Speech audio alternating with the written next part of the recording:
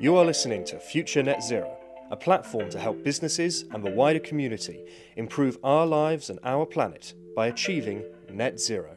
In this podcast, Future Net Zero founder Sumit Bose speaks with Colin Nicol, Head of Business Planning at UK Power Networks.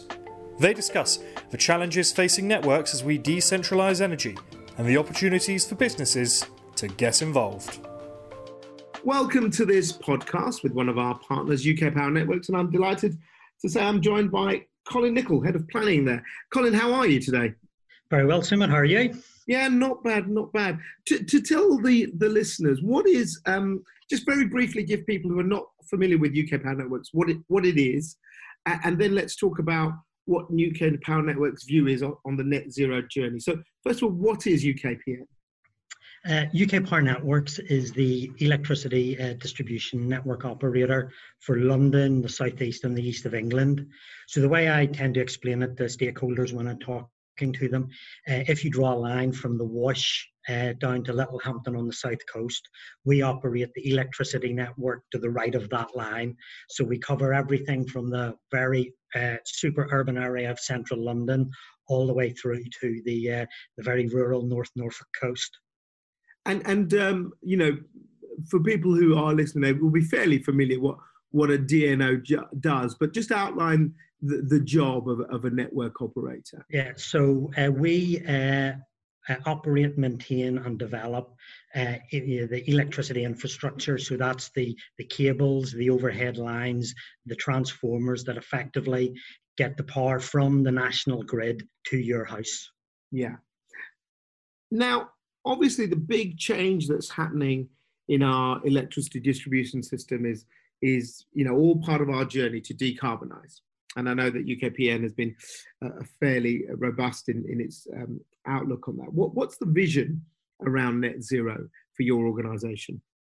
I mean, UK Power Networks sees its role as being a key facilitator of the country and the area that we serve achieving net zero. We see ourselves playing a key role in facilitating the decarbonisation of transport by accommodating, electric vehicles onto our network. And also, one of the key areas that we're now focusing on is how we help decarbonise the heat in our homes. So how we move away from gas to other forms of heating to help the country achieve its target of net zero by 2050. Yeah, and I suppose that's the thing, isn't it? We really look at it as a system that was built for big power coming down, as you say, lines, big transmission lines, and then coming to our homes and our offices. And that's changing, isn't it? It is, and it's been changing for a while. I mean, I often reflect that back in 2010, there was very little solar generation. So, the things that are now commonplace that we see on, houses or in the fields as you drive by them, solar panels, there was very little of that in 2010. 10 years later, we now have 13 gigawatts worth of solar generation connected to our network. Yeah. And to put that into context, that's the equivalent of 4 of the Hinkley Point nuclear power stations that we're now looking to build in this country. So as an industry, we've been at the forefront of that decarbonisation, and we expect to be at the forefront of it going forward as well. I suppose the thing is you have to plan, don't you? I mean, as any organisation, you have to plan to see what demand will be. London's always growing. London's population is far bigger than it was 20 years ago. There are far more cars. And now we're going to have more green forms of transport. We're going to have, as you say, the change from gas boilers. The government said by 2035 they want to get rid of them and get everyone going electric or something else. So what are your sort of future scenarios about energy distribution? Can you talk us through some of those? Yeah, so what our distribution future energy scenarios are 3 distinct decarbonisation pathways that we've modelled for London, the South East and the East of England. And those 3 pathways are called, the first one's called steady progression.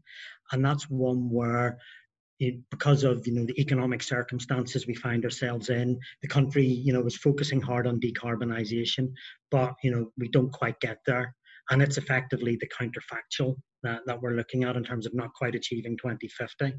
We then have 2 scenarios that are achieve net zero by 2050.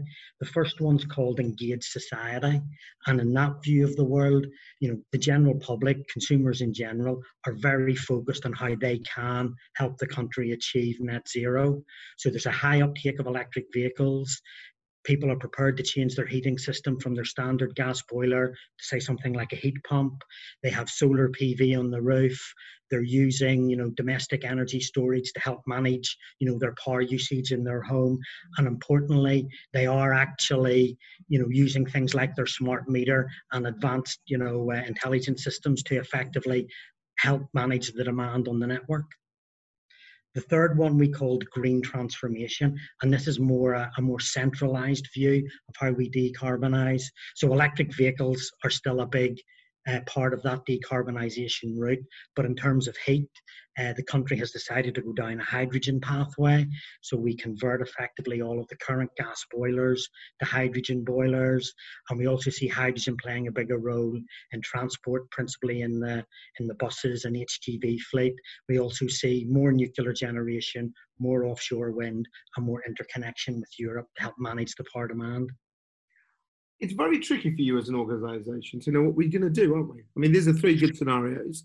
Yeah. You could say, we don't know what's happening post-corona. We hope that we build back differently and we build back with this green agenda that people are talking about. But money could come to the fore. And you do get scenario one you talked about. Yeah. But the other two, they're both possible and they're both completely different. Because if you suddenly say, oh, well, we're going to start using hydrogen, then we don't really need to do a massive change in the infrastructure. We just convert the pipes to take gas to hydrogen. But if you suddenly go, yeah, it's heat pumps, it's solar, it's massive battery. And I think you have a scenario where the energy demand would be the equivalent of another sort of, is it 8 million homes for London or something like that you plan? So how are you sitting between those sort of scenarios? Do you see what I'm saying? Are you trying to plan for all of them at the same time? Because that must be very difficult. Yeah, I mean, it's one of the key things that we're doing because, we are going to be, modeling both of those scenarios through our forecasting systems in-house to understand what they mean for us as a network. And that's critical and key for us as we come up to the next, review of our business plan with our regulator Ofgem, so that, we have considered, what are the plausible views so that we can come up with, what are the right investments that we need to make on our network to support the delivery of net zero by 2050.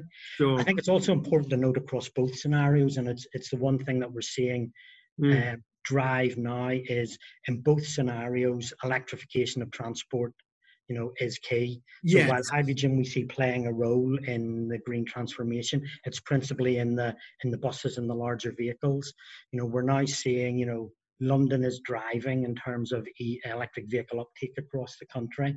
I think it has something like 4% of the total car stock, but 9% of all electric vehicles. So, the work that people like the GLA are doing, or the Greater London Authority, I should say, are doing in terms of incentivizing electric vehicles through things like the ultra low emission zone is helping drive that. And we only see that accelerating under both scenarios through the 2020s and onwards.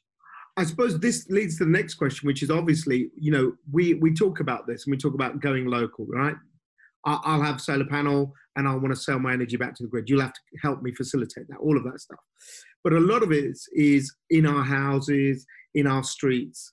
So what are you doing to work with local authorities? Because that's where the infrastructure is. I mean, obviously people can see your vans everywhere and they go, oh God, they're digging up the roads.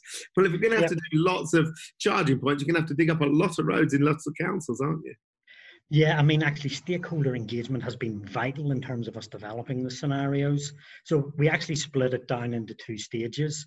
So the scenarios, when we developed them, and we employed a specialist consultancy who were experts in this sort of modelling to help us. But once we developed those scenarios, the first thing we did was actually take them and test them with some experts in the field. So for example, on our electric vehicle forecasts, we then took them to people like Tesla, BP Chargemaster, PodPoint, just to check that those scenarios tied up with the way they thought the market was going to develop. And to be fair, they changed our scenarios. They told us our low scenario for electric vehicles was actually too low and not credible. but they also told us that, the take-up rate in the near term on our high scenario was actually too aggressive, given, the availability of, stock for electric vehicles in the market. Yeah. So, those sorts of stakeholders really helped us refine and, build credible scenarios. The second stage sorry of to the interrupt, but process, yeah, just to sorry, go interrupt, on. but in terms of planning, you now have to have a role in planning, don't you? Because if a local authority is going to say, well, Yeah. there's new housing development there, we want it all to be all electric, and then we want charging points there, and then we're going to have some battery storage. Yep. Your team now has to be part of all of that discussion. Yeah, and the second part of the engagement that we did was actually to go around a number of the regional planning authorities, like the Greater London Authority, and we took them our scenarios and said, based on what we can see happening in your area, this is what we think the electric vehicle uptake is going to be, for example. And they were very receptive of the work that we had done. But one of the key bits that we wanted to say is, how can we make this data useful to you? And the feedback we got from a number of them was about the level of granularity that we provided in terms of the forecasts that we produced. So for typically we had produced things that focused on how these technologies looked at from an electrical network point of view and that sort of geographic area. But what the local authority said is, no, we want something that maps to the areas that we serve. So we basically disaggregated all of our forecasts down to a standard geographical classification called lower layer super output area. And that basically covers between 400 and 1,200 homes. And what that allows the local planning authorities to do is then to group up our forecasts in a way that suits their needs. So you can group it up to local authority, you can group it up to county council, you can group it up to local enterprise partnership. So you can then see how many electric vehicles we think are going to be in your area. It's huge, isn't it? The infrastructure that we're going to have to build to decarbonize and decentralize. Yeah, I mean, we are, the electricity network is actually at the center of this decarbonisation journey. And, that's why, we are working very closely with, our local planning authorities, because we want to understand, what are their ambitions? How can we help them deliver their ambitions in terms of facilitating that decarbonisation? And you're right, we will have to build infrastructure to support this. But the other thing that we're doing is, we're looking at how we can use, new technology to help us, manage the demand on the network. So we only build the infrastructure that you need to build. Because the point that you bring out is, we want to minimize the amount of time we have to dig the streets up, because we know that causes, issues for our customers. So, we're looking at how we can buy services off a whole range of people on how they manage their demand, so that we can effectively pay them to manage their demand, so that we don't have to build as much infrastructure. Yeah. And just recently we actually completed our largest ever flexibility tender, where we bought, nearly 20 megawatts worth of demand response that, we will be able to call on over the coming years to help us manage, demand on the network. And we're running trials with our innovation team. Electric vehicles, are coming. There's no doubt about it. Electric vehicles are coming.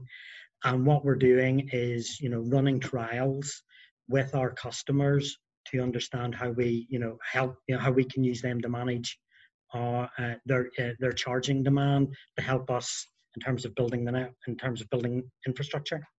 Yeah, and I suppose before we end, I mean, the thing is that, this is the key point: is do we need to build, or do we use technologies to make us use less, so you don't have to build as much? And I suppose that's something that every business will face now, is this challenge of using less and then being smarter, and then going, actually, this is the vital bit that I might need. Yeah, I mean, I think it's going to be a combination, Suma. We are going to have to build more network. I don't think there's any getting away from that. But it's how we combine the building of that network with the use of smart technology to build, only the network we need to build. And finally, to end with, for businesses there, I mean, this is what Future Net Zero is all about. It's about helping businesses to decarbonize.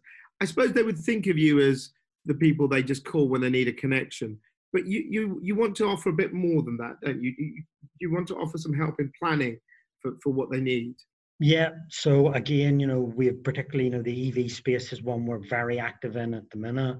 So, we do lots of work with a number of, businesses in that field in terms of, what is the best way for you to get a charge point connected. And our focus very much is about how we make it as simple for those businesses as possible to go through the process to get a charge point connected. And recently we've rolled out our heat strategy where we'd like to do the same so that we can, work with, all of our consumers, domestic and non-domestic, to effectively, help with that decarbonisation of heat in the most effective way. Excellent. Colin, thank you so much for your time and giving us Pleasure, some Seamus. insight. Thank you. Pleasure. Thank you. You have been listening to a Future Net Zero podcast along with our partner, UK Power Networks. This has been a promoted podcast. Thanks for listening to this Future Net Zero podcast. Please follow us on social media and subscribe to the website at www.futurenetzero.com.